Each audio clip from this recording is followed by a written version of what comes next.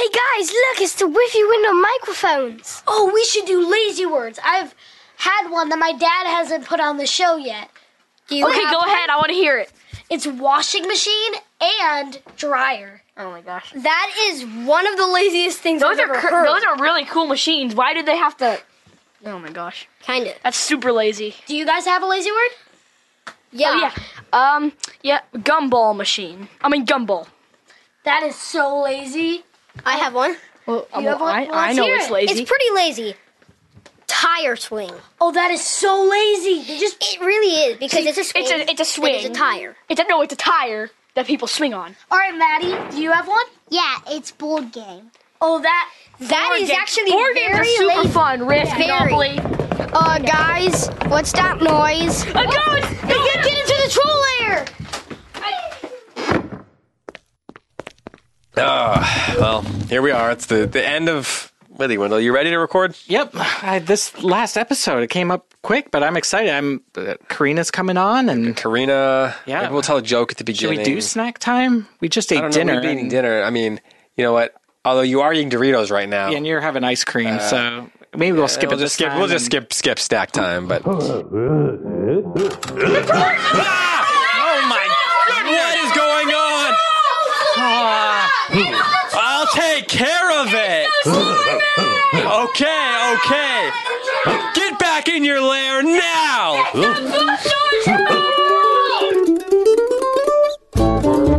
Welcome back to Withy Windle, a whimsical interactive show for kids who love stories, words, and grown-worthy jokes, featuring your favorite authors and illustrators.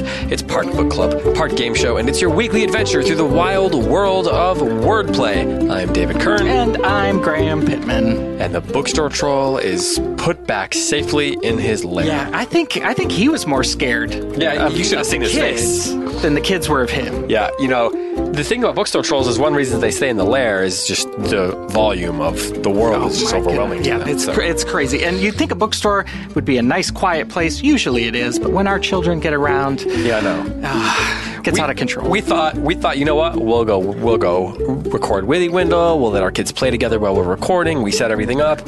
Next thing you know, the whole thing gets sabotaged, and here we are. Having to flustered, just having to get the bookstore troll back in his lair. It's just a whole thing. We've been bamboozled. You know, it's to the point where I might need some more ice cream, honestly. So when we finish this, we might have to, you know. All right, so but we'll check on Garglehauser later. Right. Garglehauser, to make the sure troll. he hasn't been too traumatized. But yeah, this is Questionpa3za, Graham. Questionpa3za part Patuza. Part Patuza. It's the very end of season 3 of Withy Windle. We will be back in a couple of months with season 4. Yeah, this fall. But first, we got one more thing for you, and we answered a bunch of your questions last time. But of course, we had more questions for our special guest, Karina Yang-Glazer. And so she came on. We interviewed her a little bit ago, and we asked all those questions. She was awesome. Yeah, it was a great time. So good. And hopefully you're reading all of her books. So yeah, we're going to chat with Karina in a little bit. But first, we need to tell you about our friends. Well, you know them. They're from The Green Writer. It's S.D. Smith. If you or someone you love is an aspiring author, then try the Green Writer course. The Green Writer is an audacious invitation to writers who aspire to create and share excellent stories. With motivation, inspiration, and instruction, author S.D. Smith, author of the Ember series, invites writers to launch into their writing adventure with confidence and competence. The aim of this course is to become a green writer, one who is going and growing. You can try 3 free lessons and get the Green Writer at greenwriter.sdsmith.com.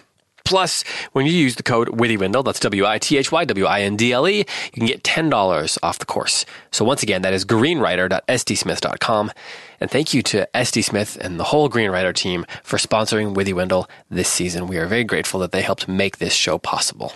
Now, before we get to our conversation with Karina Yang-Glazer, and we tell you a little bit about who she is, in case you forgot, for example, it's joke time. Joke time. You got one? David? Yeah. What do you call a cow in an earthquake? Cowabunga? A milkshake. That's a solid, that's like a 4 joke, I feel like. I think you're right. Maybe a 3.8. A 3.8. Yeah. It's the last episode of the season, of season 3, so season 4 is coming, so we'll give you a 4. Oh, I like 4. this. Okay. Here's a joke for you. And this comes from a listener, from the Brown family. Already better than mine. Yeah, exactly. Just by default. So a while back, I went and saw Mount Rushmore before it was completely finished. Oh, okay. Before all the faces had been carved onto it. Brag much? Its majesty was unprecedented. Okay. Yep. That's better than mine. I'm going with the 6. Good job, Brown family. Good job. Shout out to them. Shout out to everybody who sent in jokes and answered riddle questions and responded to lazy words and drew stuff and entered or communicated in any other way this season. We really appreciate all of the listeners who have been a part of the Withy Windle community. Yeah, it's been a really fun season. You guys made our spring a lot better. Graham, you want to remind people how if they want to get in touch with us, they can in advance of a future season, or maybe they want to just send some feedback or recommend an author? Recommend an author for sure. So if you guys want to get in touch with us, you can email us at podcasts@goldberrybooks.com. All right, Graham.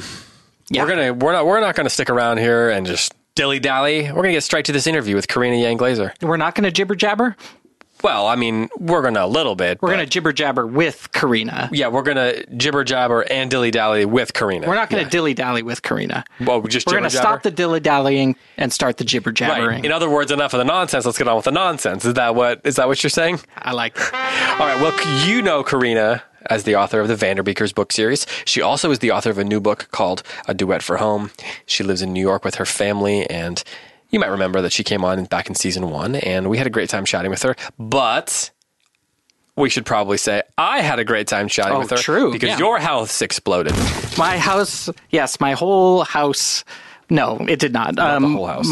My porch fell down at the time when we were supposed to record with Karina, so this is my first time talking with her.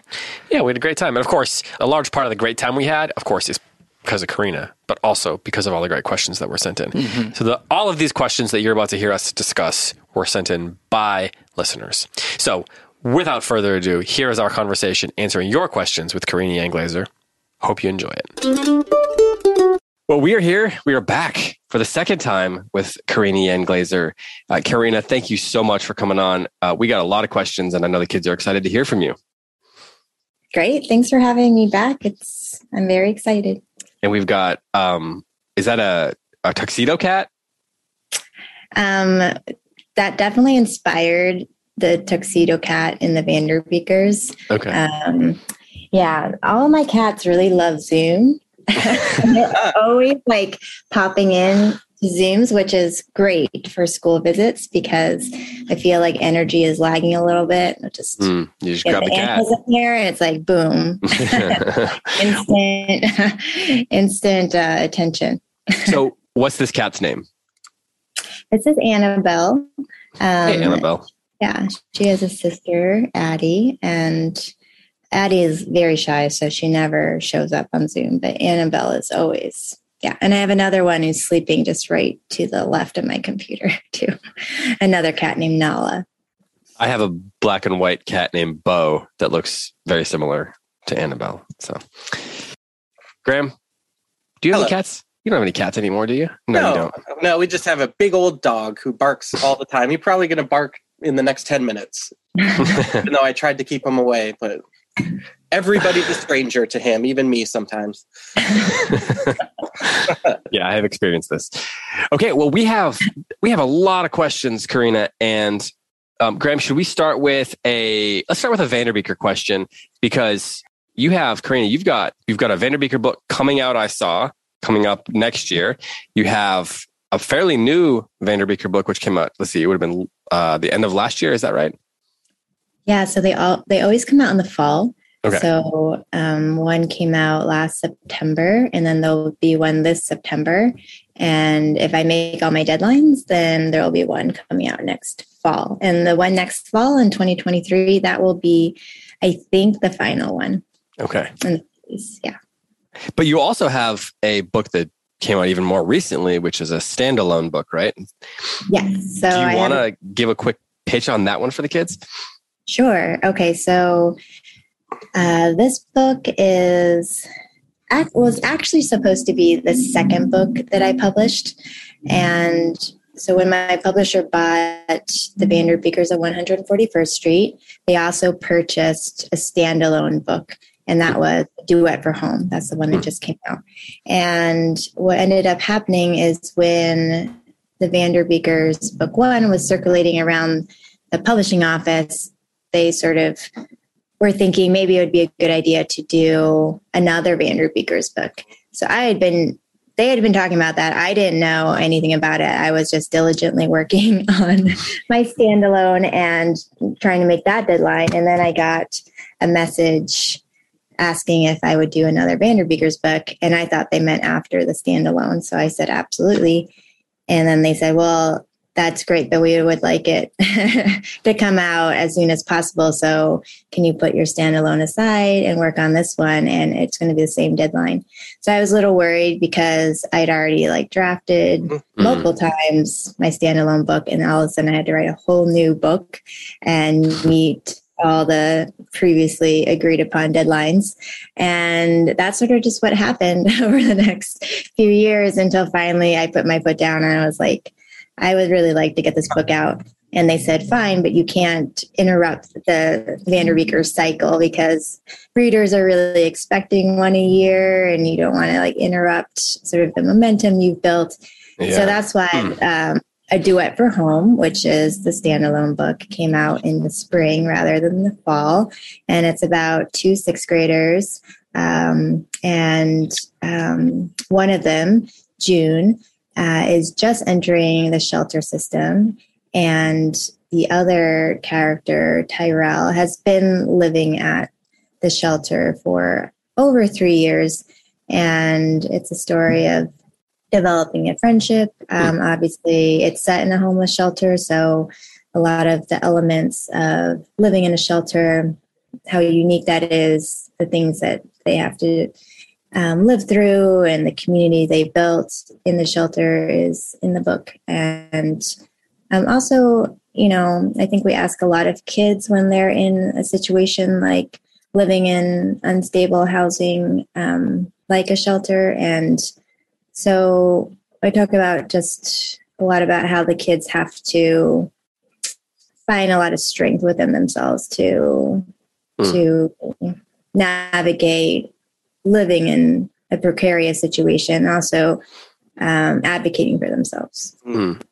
So does this mean that you've had this book basically done and shelved for a number of years, or have you been working on it as you can, revising it over the years? So this book was inspired by work I did in family homeless shelters in New York City right out of college, which was a long time ago. So I worked in family homeless shelters for 4 years, and the story has been in my mind for that long. So it's about 2 decades.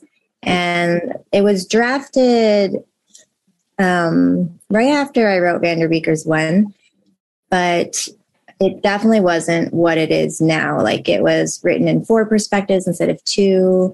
I had gotten feedback from people asking, maybe it should be 3 perspectives. So I changed it to 3 perspectives. And then my editor read 50 pages of it. And she said, well, maybe 2 perspectives. Oh. So then I went down to 2 perspectives. And then I just basically worked on it in between Vanderbeeker books. And then it was really hard because it was my first standalone. And it was covering a topic that was pretty difficult to write about, at least in the way that I write, because I like to use a lot of humor in my stories, and I'm trying to find that balance between not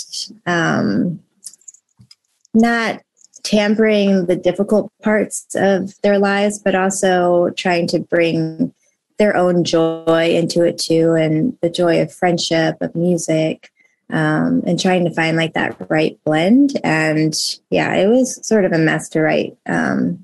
In terms of it taking a long time, it went from 3rd person to 1st person, and then went back to 3rd person, and then it was quite a journey. I'm really happy with how it turned out, and I particularly like the audiobook of it because they cast 2 narrators who read the different perspectives, and I think that brings a lot. And they did a fabulous job. Between the comments you're making about revision and having to make changes, and then working with the publisher and all that, I think you're giving the kids who want to be writers a little preview into how sometimes the life of a writer can be a little bit stressful. Yeah, I mean, I think we sometimes we glamorize writers. Yeah. And it's funny because sometimes, I get together with my friends who are writers quite often, and we talk about, it would be interesting, I think, for other people to know, like, how funny it is, like, to go on tour. Like, it's not as fun as people think it is. And it's just, yeah, but it's a great, when I talk to kids, I always say that it's a great job. At least, for me, I love it. I love 95% of my job, which is amazing. Like the other 5% is like taxes and like bookkeeping, which is very boring and annoying. But every other part of it is great, even when the writing has been really hard. And it's always hard. I recently took up running, and I never feel like running is easy. Like people are like, oh, has it gotten easier over time? And I'm like, no, it's always torture. It's like, I feel good after I run, but like in the process of it, it's terrible. And I sort of feel the same way about writing, because when you're in it, it feels very hard. It feels like it's a mountain and you're just always going uphill. But then there are moments where you get that perfect sentence or that perfect paragraph and you just feel amazing. Like it's great. So I do always encourage kids to write and not feel like they always have to be amazing the first draft. That's not indicative of a good writer. I think sometimes we think like, oh, if we're really good at something right away, it comes naturally to us, then that's what we should do. But it's not. It's the people who love it and keep going, even though there's rejection or hard parts about it. I always feel like my book is like at that point where I'm like, I should just throw away this book and just do something else. That's when I know I'm like getting really close. All right. So Karina, Grace wants to know, this is a two-parter. Do you play an instrument? And also, did you have a little sister like Lainey or Maybelle? Okay, so I grew up playing piano just a little bit, maybe just 3 years. But my two kids played instruments growing up, and we did a type of teaching where like the parents had to sit in all the lessons and like help with practice and all that stuff. So I felt like I am like an honorary violinist, like sitting in on like thousands of hours of lessons. And my older daughter still plays and she's pretty serious about it. So she practices a lot. And so I feel like I've injected her into a lot of my books, or at least what I've learned or her experiences into the stories. And so in terms of the second question, Grace, I did not have a younger sister. I had an older brother. But Lainey is definitely a lot like my younger kid, at least when my younger kid was 4 3/4. They were very similar, and a lot of mismatched outfits, a lot of joy, a lot of energy, a lot of hugging strangers. So Lainey is very much modeled after that kind of personality. So there's a question here from Eliana, and she says, did you base any of your characters off a real person? So you just gave us one. Are there any other characters that you were inspired by real people? Sure. So in the Vanderbeekers, Oliver is named after my best friend's son, and he's pretty funny. His reactions are a lot like Oliver's. And once I did a school visit at his school and someone asked that question and they all knew the answer. They all were staring at Oliver and he was so embarrassed. But he was definitely an inspiration. I have neighbors down the hallway. I live in New York City in a big building, and down the hallway we have neighbors that were very much like Miss Josie and Mr. Jeet. In A Duet for Home, which is the standalone book set in the homeless shelters, the two characters are definitely inspired by people I know. June is inspired by me a lot, I think. And Tyrell is inspired by one of the kids I used to work with at the homeless shelters. He carries a lot of that same like swagger and personality that Tyrell has in the book. So to follow up, Mariah asked, which Vanderbeeker character is most like you? Okay, so I think I'm definitely a mix. When I was growing up, probably Hyacinth's the closest. I love animals. I love crafts. I was definitely like on the shyer side. But now that I'm a mom, I definitely relate more to like Isa or the mom. Both of them are very like managerial. So I definitely feel like I'm similar in that way. So, Graham, I'm just scrolling through these questions. I know what you came across. Oh my gosh. So I had forgotten about some of these. So Karina, this is a question palooza. So we tell the kids at a question palooza, they can ask questions about anything. And they did. So we're going to get into some questions that are going to be a little bit wonderful. Yes. Okay. I'm ready. Okay. So, we'll start with this one. We'll kind of ease our way into some of these, we'll call them fun questions. Caleb wants to know, what is your favorite thing to do where you live?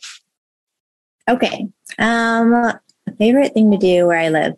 Well, I like doing a lot of things. So gardening is one thing that we've been doing a lot recently. So we have a little free library that we put up in front of our building. So our little free library has a little garden area on top, and around it. So recently we went and bought a whole bunch of flowers and planted those. I also run. I knit. I cook a lot. What's your favorite thing to cook? I cook a lot of different things. So right now my friend was telling me about fermentation. So I was like, she was like, you should try it, like try sauerkraut. So I have like a jar of like sauerkraut foaming in the corner. I'm trying to figure out like, is something wrong with it? So I'm going to see her this weekend. And I was like, can you bring a little bit of yours so I can just like see what it's supposed to look like and like what it's supposed to taste like? Because I don't want to like accidentally poison my entire family. You might have a creature being birthed. Yes, I know.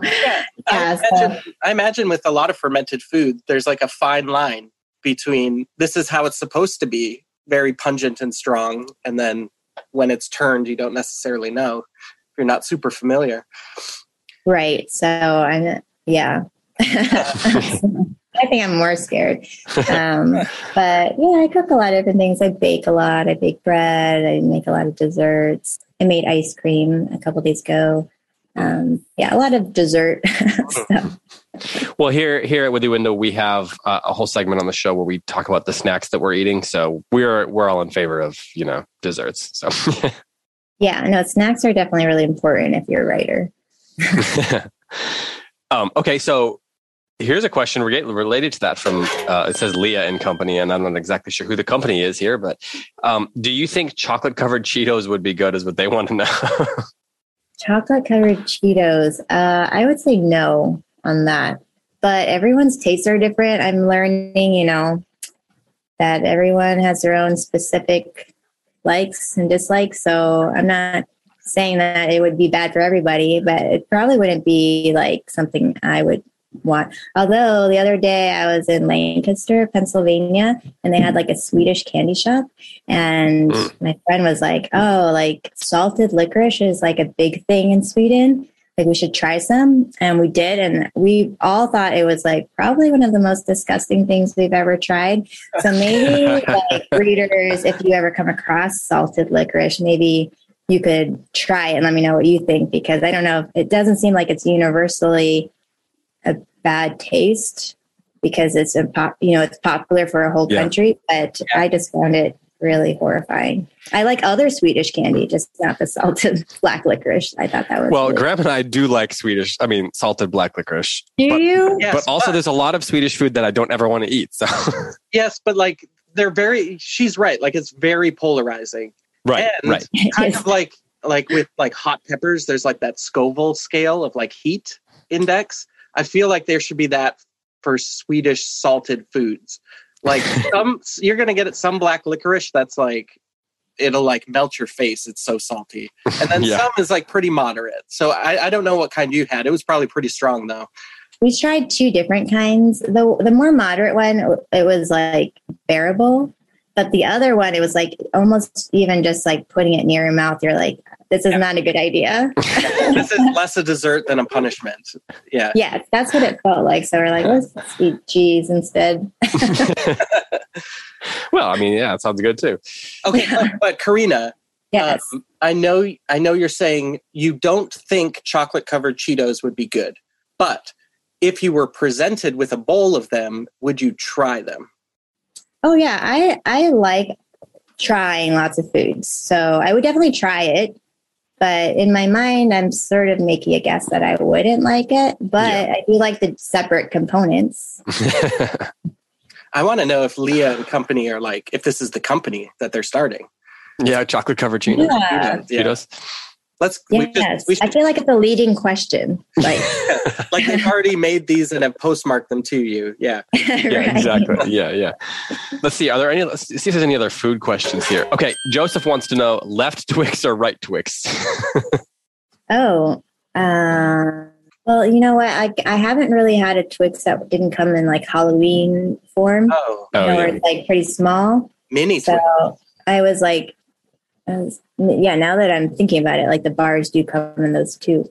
I don't know. I'm partial to both left and right. So I think if I was forced, maybe left. But is that based on you? Or is that, like what is left? I think it's just their marketing. Yeah.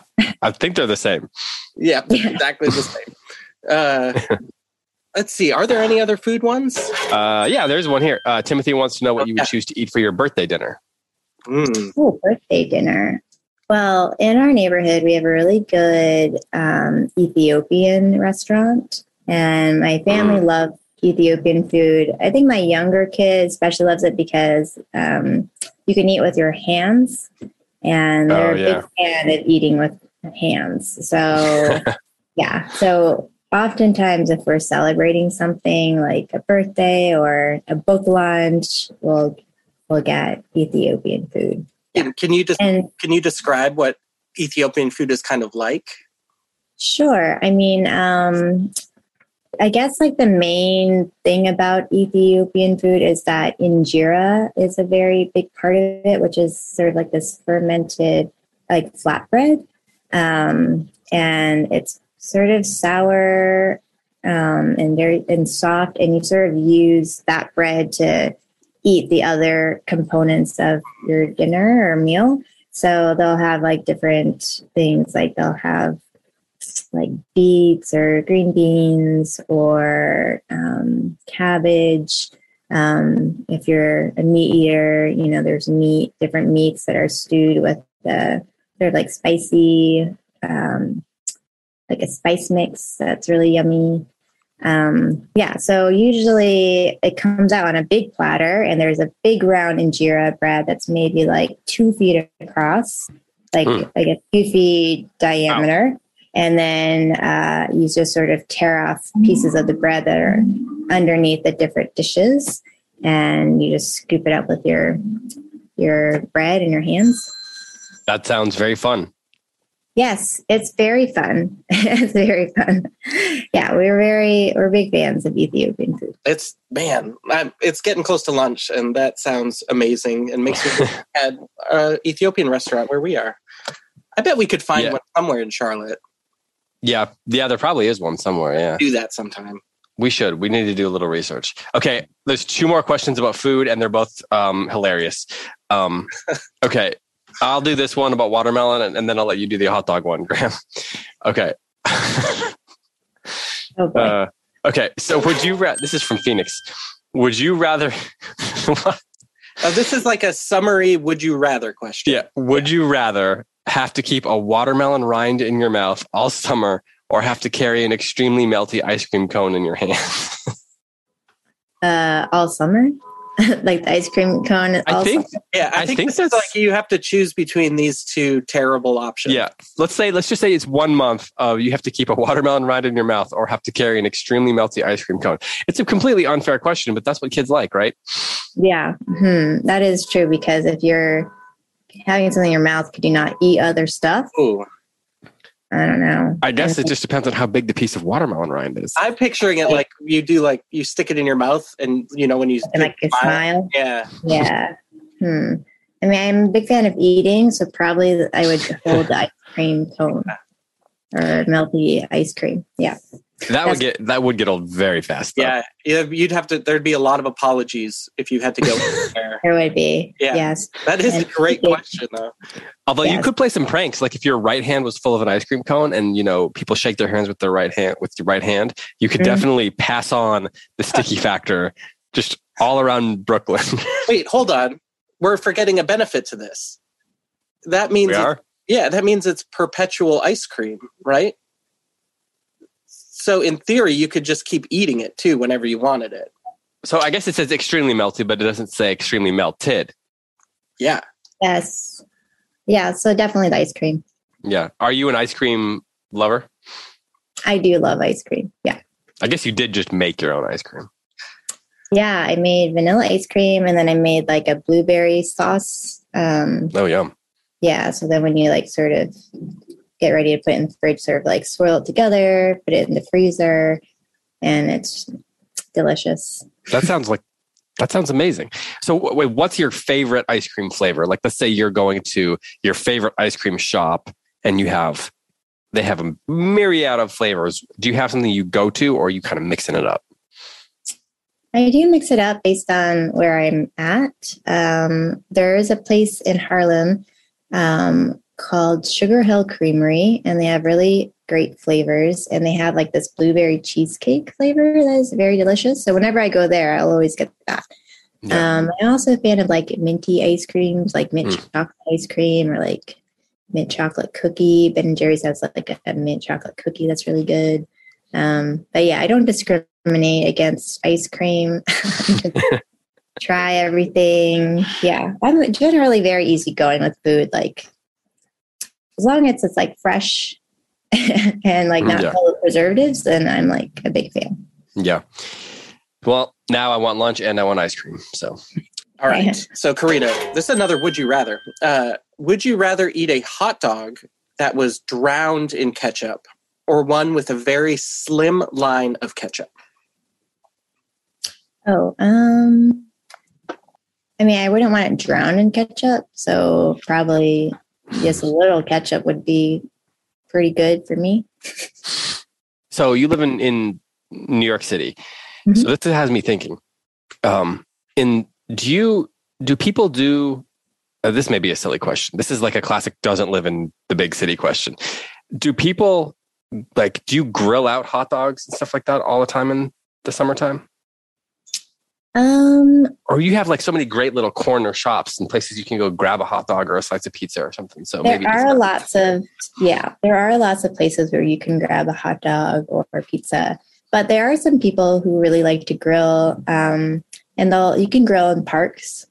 Oh, so some of them have like grills there, and some people have like portable grills that they'll bring out. So especially like during like big summer holidays, people will like get out there really early, like 7 a.m, and sort of stake their spot and maybe like some ticker tape and wrap it around some trees to like preserve your place. It's pretty interesting. And sometimes, we'll be walking on the street or driving along a highway, and then there's a park right there, and just like you just see like barbecues lined up like all down the park, and smoke, and the smell is great. So yeah, I mean, we definitely don't have like the barbecue culture that I think a lot of other areas do have because, other people have space, but Yeah. it's not like it's non-existent here. Yeah. And, the other pro is you have amazing restaurants like the one you were just describing nearby. Yes, that is true. Yeah, and hot dogs are very cheap in New York. Like there are a bunch of places you can get a hot dog with all the fixings for like $1.50. So yeah, just like the little stands on the street, right? well, the stands are generally a little more expensive because they are mostly like for tourists. But there's lots of like little hot dog like to go places. Oh, okay. Okay. Yeah. Yeah. Mm-hmm. So don't go. So when we're in New York, don't go to the stands thinking that we're getting the authentic New York hot dog experience. I mean, you're definitely getting a experience. Okay. I think that is definitely a part of New York City. And if you're visiting, like you definitely should, if you really like hot dogs, you should definitely try and see what you think. Yeah. I mean, there are a lot of different food options. So yeah. Hey, maybe try an Ethiopian place. When it sounds like when we're in New York City, we need to go to a park at 7 a.m. and find Karina grilling and then maybe get some of her sauerkraut to put on the hot dog. Yes, as long as the sauerkraut doesn't poison us. It might be worth it, though. Yes. All right. So Daniel and Caleb want to know what your favorite book was when you were growing up.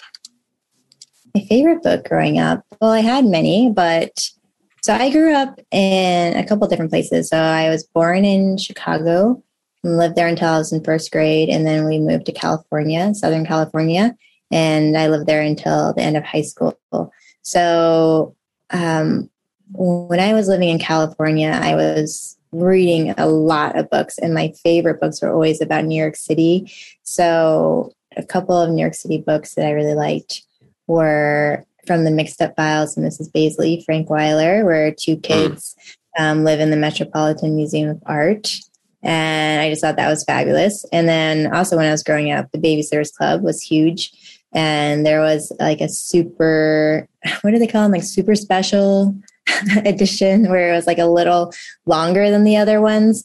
And there was one where they go to New York City. And I just love that book so much. So I think really the reason why I live here is because books introduced me to New York City, and I already fell in love with it before I came here. And and it's sort of funny because I went to college in New York A all my friends, a lot of them lived in the city for a little bit and then they moved.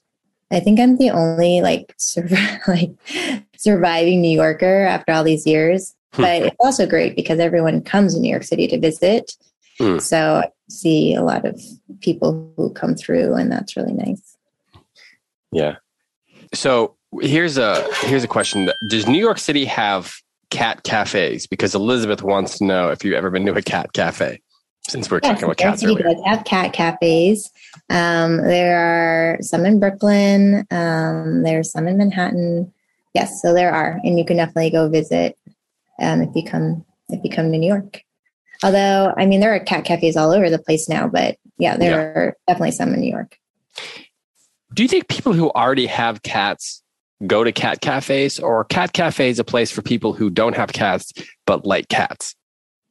I think it's definitely both, because I think, like in the Vanderbeekers books where the cat cafe is also for like adoptable cats. I think some people like go in there, like if they want to add a cat to their family or so it serves two purposes. True. It can be a place where you can just hang out with cats.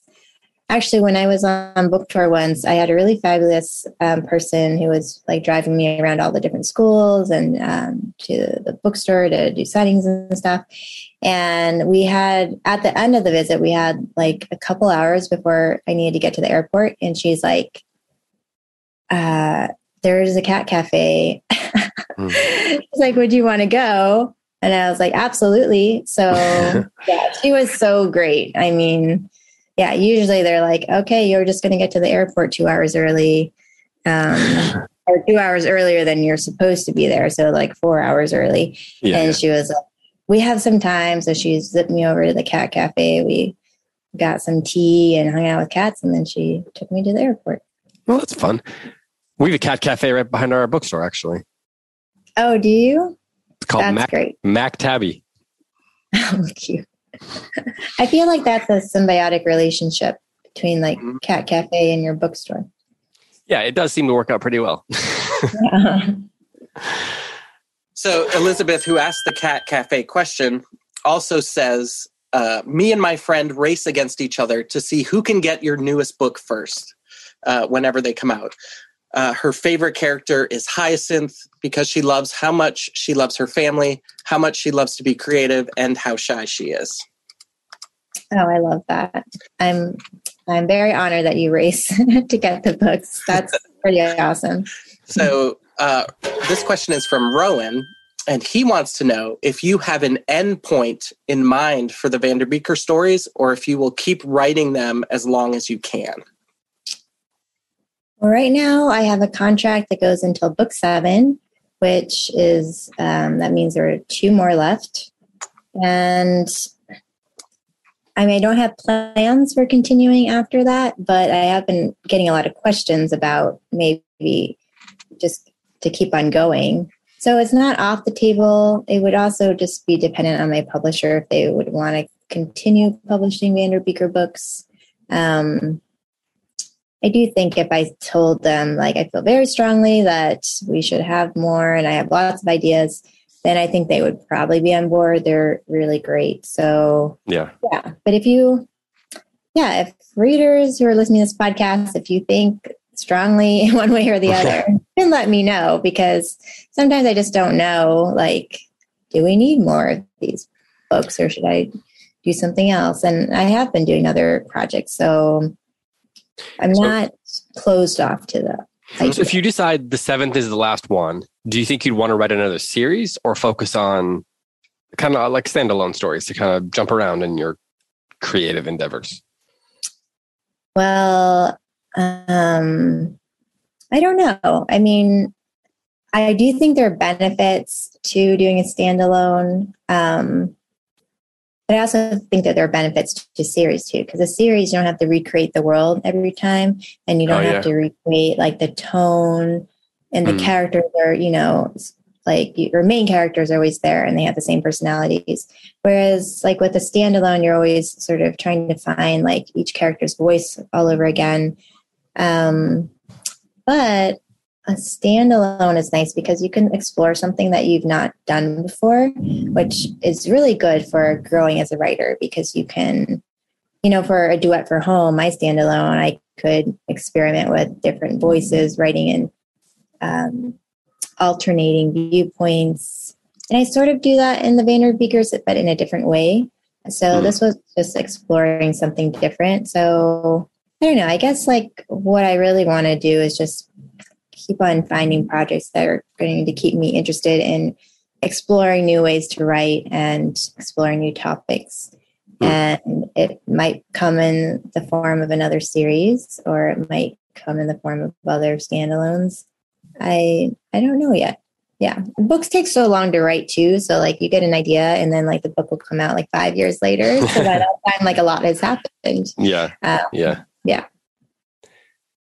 It's the whole process just seems so, you just seems like there's a lot of waiting, just kind of for things, sometimes waiting for your ideas to hit you that you want to write about and explore. And then there's the waiting for people to read it. And there's the waiting for your editors to read it. And just a lot of waiting, it seems like.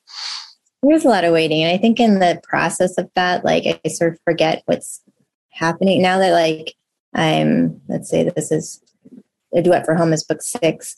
So like, I think I forget a lot of like what happened before. So like by the time, this next book comes out, next Vanderbeeker's book was going to come out in September. Like I've been like really deep into the next Vanderbeeker's book. So then I sort of have to remind myself what happened, like especially around launch, remind myself like what I wrote in that book, because it was like, a while ago when I wrote it. I did like a battle of the books once with a Vanderbeeker super fan, and I lost so badly because it was like over book 1, and I was at that point like book 4 or 5 had been published, and I just didn't remember like all the little details, and she just crushed me. Yeah, when we had Laurel Snyder on, Yeah. she said the exact same thing, that she did a YouTube video or series where she competed and she lost every time. And it was, she said, she thought we were going to do something similar to her. So she was getting nervous. Because she said she couldn't remember like what was in what draft and what actually made it into the final story. Right. Yeah. And Laurel doesn't write series, so it's not even like she's in that world, the same world. Like, at least I was like sort of in the same world, so I don't really have an excuse. But I think all of it's like, it's funny because the people who do that like fan author face off, they love it when the authors are like terrible at it. Because it makes it more entertaining, I guess, because you never want like the author to be like, yeah, I crushed that reader. Oh, yeah, that makes sense. So people were asking like, are you going to like reread Vanderbeeker's one? I was like, no, I'd rather, I'd rather not. Well, you see that sometimes when you see actors interviewed about like their movies. Like they were very present in the moment, but maybe they didn't even watch the final product, or they haven't revisited, keep moving on. And so, because they're not involved in the editing process. So it's even worse for actors, I think, because they're not, like, the editing process goes on for like a year, and you don't even know like if your part is a big part until like you see the actual movie or see the publicity for it, and you're like, oh, like I'm not even in this movie, or oh, I'm like a star. So it's even weirder, I think, for movie stars. So Rowan is also wondering, were any of the characters easy or hard to write for? I feel really lucky that, like, for the Vanderbeekers, because I have to alternate viewpoints so frequently, that I have 5 characters that I really enjoy writing their perspectives. So in a way, it's always, characters are not like my Achilles heel. Plot is my Achilles heel. I'm horrible at plot. Like, I can just write characters, like describing them and conversation and internal dialogue forever, and that's not a problem. It's like getting them to do stuff that like makes the book have like highs and lows and a climax. Like, that's really where I struggle. So the characters, I love writing characters. I like writing characters that are complicated and young and old and every age. So plot is definitely where I struggle. And I think like that's important to know, like for those of you who are writing, like there will be things that you're naturally better at. I have friends who are fabulous at plot, and I learn a lot from them. Like I sort of see what their process is and how they outline, and a lot of times I incorporate sort of their tips into how I write. And but there will always be things that come a little easier. So characters are a little easier for me. Settings a little easier. Plot is not so much. So we have a question about, kind of related to this, from Rhiannon. And it says, I like to write stories and have lots of ideas, but I can never finish any of them. Do you have any suggestions for this? So this seems to be related to both kind of character and plot. But I imagine that even as a novelist who's finished several novels, that's one of those challenges that probably stays with you. You learning to exactly how to finish something is probably always something of a challenge. Yeah, I think finishing is a huge hurdle. And what I would say is I was exactly the same way. I would like get an idea and be really excited about it and start the story, and then run out of steam, have writer's block. And then I'd be like, okay, this is not a story that's going anywhere. But in all honesty, I think every story has potential, even if you feel like it's just a dead end. And I think if all of us, like everyone who has like a published book out there, or a story you finished, I think all of us have those doubts, like somewhere in the book, whether it be in the middle. I think the middle is usually the hardest. because it's just like a lot of space, you have to fill in with like a plot or character development. My suggestion, and what really helped me finish The Vanderbeekers of 141st Street, was I did a challenge, which I think I mentioned in the other talk I had with you, I used to do NaNoWriMo, which is National Novel Writing Month. And that challenges people to write a whole novel in 1 month. And I think it was probably created because of that issue of not being able to finish books. And basically, if you take, a length of a novel, which is 50,000 words, adult books are much longer than that. But kids' books, like middle grade books, are around 50,000. And if you divide that by 30, you get 1,667-ish. So if you write that number of words every day, by the end of the month, you'll get 50,000 words, and that's a completed book. Is it a good book? Probably not, because you wrote it fast. But I think it is really hard to finish. So I always try to do that in my own writing, is like keep that word count in mind when I'm writing, and not stop until I finished my word count for the day. I do think that's really helpful, because by the end you have a finished book, and then you can go back and think about it, revise, and it's not as daunting anymore because you've already finished the story, and it's just a matter of like fixing things rather than being somewhere in the middle and giving up. 1,600 words a day, though. That sounds like a lot. Well, I haven't looked into NaNoWriMo in a long time, but if I'm remembering correctly, and correct me if I'm not, it's like you just need to get the words down, right? Like you need to finish it, and it doesn't even need to make sense sometimes. If you're in like a writer's block kind of situation, you can even just kind of write what you're thinking about. Exactly. Yeah. The thing about NaNoWriMo is that you don't want to delete anything. Even if you absolutely know you're not keeping that in your final book, just keep it in for your word count, and you can delete it later. Because once you get to, your goal, this always happens to me, and I'm certain it's going to happen for you too, is it's going to go over. You're going to go over your word count when you're revising, or even when you're in the middle of drafting, and you'll need to delete stuff. I think my Vanderbeekers one, when my editor bought it, it was like 65,000 words at that point, and she asked me to cut 20,000 words.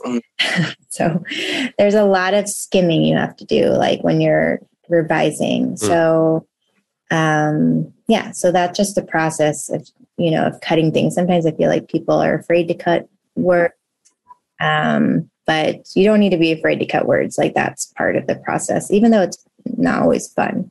But I've actually really enjoy like cutting stuff. So. Okay, we don't want to keep you too much longer, so let's rapid fire a couple of these questions here, Graham, from Garrett and Eliana and Evan. So Garrett wants to know what's the most interesting book you've ever read? Is that a question you could just answer on the spot? Do you know what you think is the most interesting book you've ever read? No. Yeah, that would take a lot longer. Yeah. That as soon as I saw that question, I thought, well, I'm not. I would like to know what Garrett, how he would answer that. Like, does he just know that off the top of his head? Yeah, I would like to know what Garrett thinks. And Damien wants to know, he wants to know if you like card games or board games better. Card games. Do you have a favorite card game? I like, there's like some word games, like I forgot what they're called. So I like Bananagrams, which is not a card game. Yeah. There's also like, is it something with kings in it? I don't know. My kids have like all these in their room, and we play them once in a while. But yeah, anyways, there are some card games that are just really great that we play a lot. Eliana wants to know, what is your favorite dragon? My favorite dragon? Uh-huh. Okay, so in How to Train a Dragon, I like that one. I don't remember the name. Do you? His name's Toothless. Toothless, that's right. I think I like him so much because we have a cat that looks very similar, like the face and the eyes. So yeah, when we saw that movie, we were like, oh my gosh, that's just like our cat.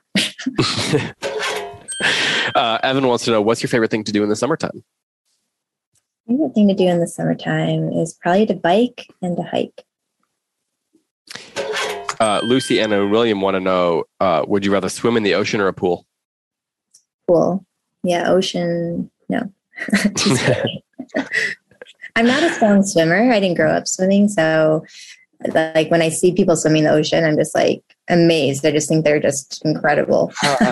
So do you like going to the beach at all and not going in the water? Or you just don't like any of it?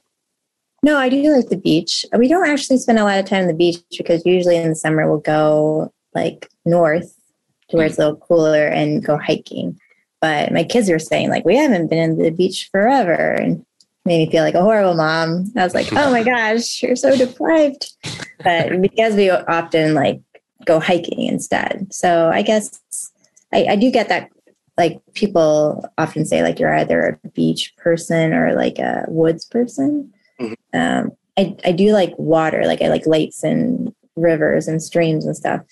But I don't know. I feel like beaches, at least where I am, they're always really crowded.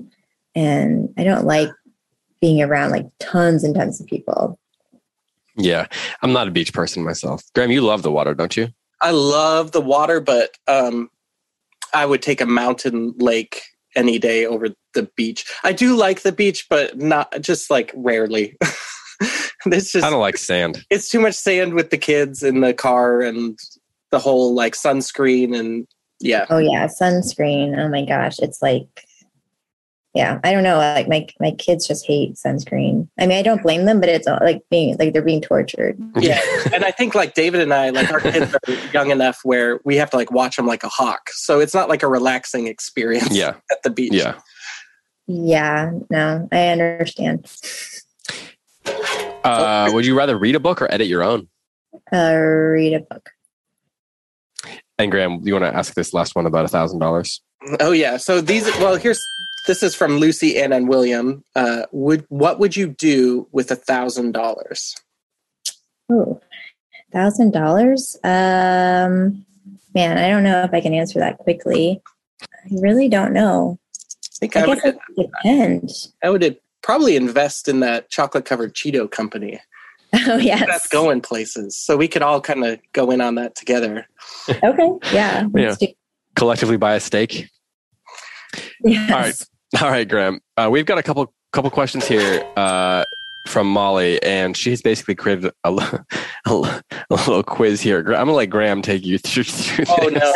Okay, so Karina, we do, a lot of times we do like craft an author quiz where they're just silly questions, but it seems like Molly has kind of taken the initiative to make her own quiz for us.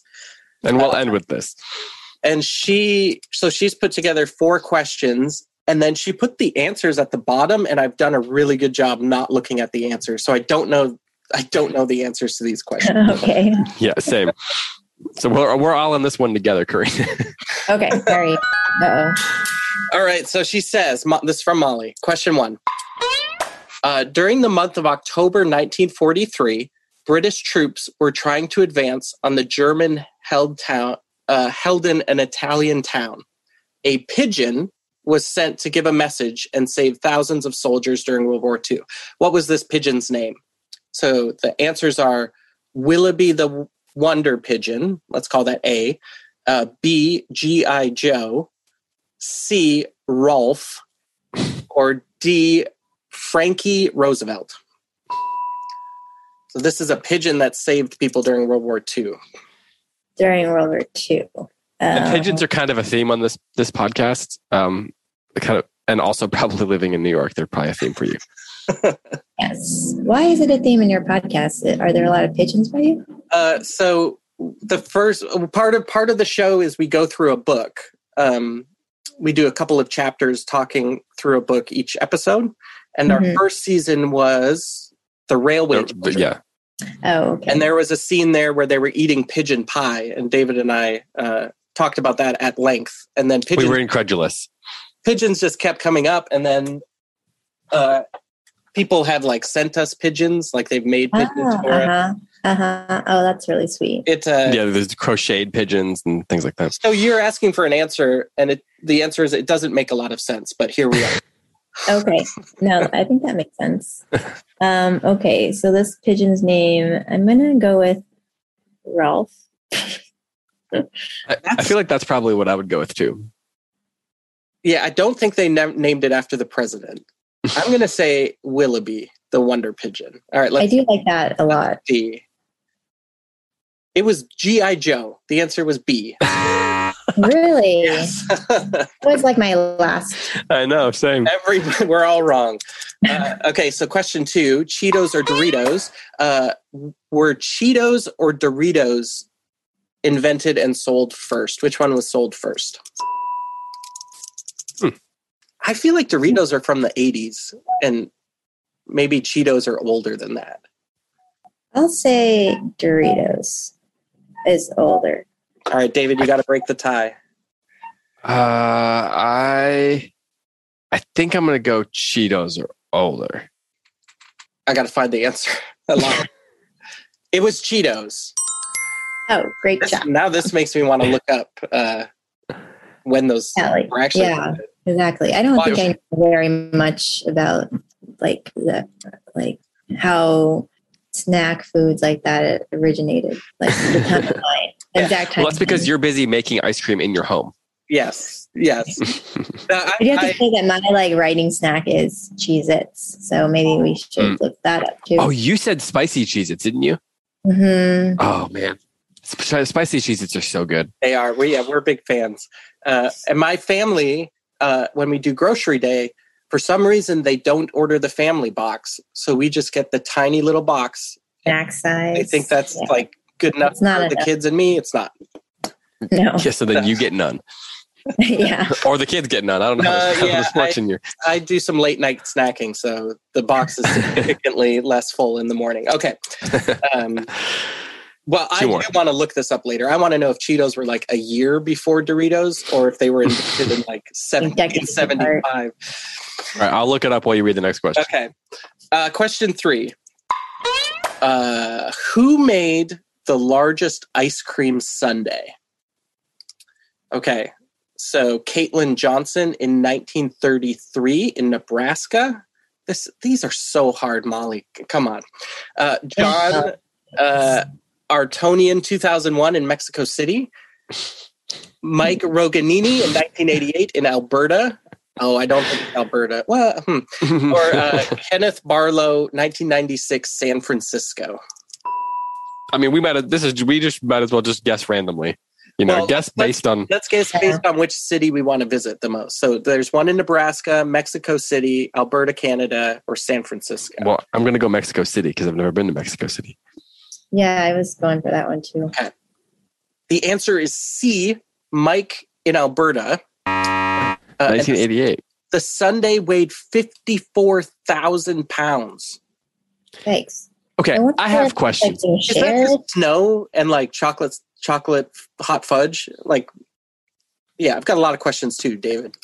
How does an ice cream get that big without the ice cream melting? So at a certain point, if you're adding weight, aren't you also losing weight? Because it would melt. Albert, you're doing it in the dead of winter. We should have known. Yes. It wouldn't be Mexico. Built-in freezer. Okay, so here's the answer to the Cheetos Doritos question we were just asking. Mm-hmm. Yeah, Cheetos were introduced in 1948. Oh. And Doritos in 1964. Oh, so they're both older than I would have guessed. Yeah, same. Yeah. All right, last question. We got to let Karina go. She's probably got to write or something. All right, you asked this one. Do you see it there? Okay. I do. Okay, so... Okay, chopsticks.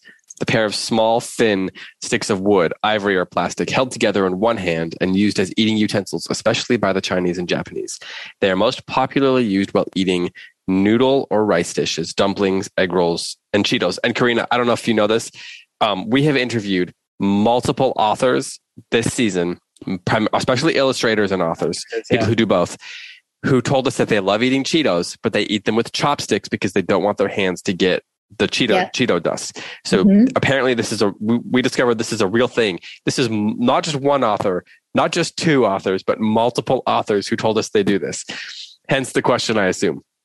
Okay, so Can I just interrupt for a second? yeah. So I think that is a thing. And you know how if you're on Instagram, there's like algorithms, like they try to sell you something like based on like who you are and what you do. Well, like the other day, something popped up on my Instagram feed, which was like this little chopstick thing that you put like in between your hands right here.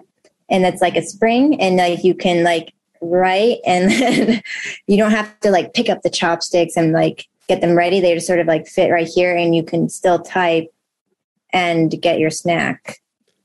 And I was like, this is targeted advertising. It's probably because you're friends on Instagram with us, and we talked about those on the show. Yeah. And some listeners sent us some, and they work really well.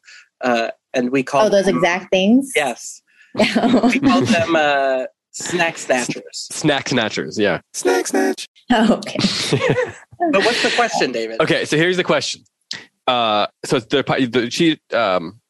Cheetos are one of many things that people use chopsticks for. Karina, if you had to choose two foods to eat with chopsticks for the rest of your life, what would they be? Okay, well, definitely the hot and spicy Cheez-Its, because they do get all over your fingers, and then you don't want that on your keyboard. And I guess, I love dumplings, so that sounds... Definitely dumplings for the rest of my life with chopsticks. Dumplings and hot and spicy Cheez-Its. I wonder if there's a combo that you could put those together somehow. Yeah, I feel like we've come up with a couple of great ideas in this last hour. Yeah. Good combination. So maybe even a few things that should show up as via an eccentric character in the future Karina Yang-Glaser book. That is true. Yes, everything is. I can use anything. It's all fodder. Yes. Well, Karina, thank you so much for coming on and answering all these crazy questions from these kids. Thank you for writing your books, and hopefully we'll see you sometime soon. Maybe we'll get you down for an event here in North Carolina. Yeah, I would love that. I would really love that. I love North Carolina. So thanks for having me on again. Well, that was our conversation with Karina Yang-Glaser. That was fun. That was awesome. Well, Graham, we've come to the end of season 3 officially. Season 4 is coming up. We got to prepare, though. My joke vault is running low. Our riddle vault, oh my goodness, it's practically empty. I mean, and I think we may have to plant some more riddle seeds. Oh, so yeah. that we can harvest them. The riddle garden. The riddle garden. We need the riddle garden. Exactly. We got to figure out this whole word of the week situation with the troll. Maybe we can. I know we're going to do some negotiation. We also have to figure out, some more lazy words, and maybe, who knows? Maybe there'll be another segment. Maybe we'll lose a segment. I don't know. You never know what you're going to lose in your life. So. We lose things all the time. We might find a new segment. We might just be walking down the road, just the two of us talking, and all of a sudden we've discovered a new segment. So I'd love to find a new segment. And we definitely are going to find some new authors, so we got to get those lined up. We got to get those lined up. And of course, as we said earlier, if you would like to suggest one of your favorite authors who we've never interviewed, then you can email us at where, Graham? Podcasts@goldberrybooks.com. The last thing I want to say about communicating with us is that we always love to hear from you. And when you come into the bookstore, it's so great to meet people who face to face who are listening and who are enjoying the show. So just so you know, when you come by and you send us things and you send us you knit trolls or you send us snacks, we love that. And thank you so much for just being a part of everything we're doing here at Withywindle. Yeah, indeed. The Withywindle clan. Yeah, we tried this last time, and I don't remember what it was. The Withywindle Village. The Withywindle tribe. The Withywindle ship. The Windlers. The Windlers, there you go. The Windleites. The Withywindle ship is actually kind of interesting because the Withywindle's a river. The Withywindle ship. Anyway, we'll keep workshopping that over the break, but thanks to everybody who has been listening, and thanks, of course, to SD Smith and the Green Writer for sponsoring, and don't forget that when you go to greenwriter.sdsmith.com, you can get 3 free lessons, and when you use the code WITHY, that is with the code Withywindle, you can get $10 off that program as well. So thank you to them. Thank you to everybody who has been listening, communicating, commenting, leaving reviews, sharing it with your friends, sending snacks. Anything else that I need to add to this? I think you got it. All right. Well, we're going to go hibernate now. Thanks so much for listening. Goodbye.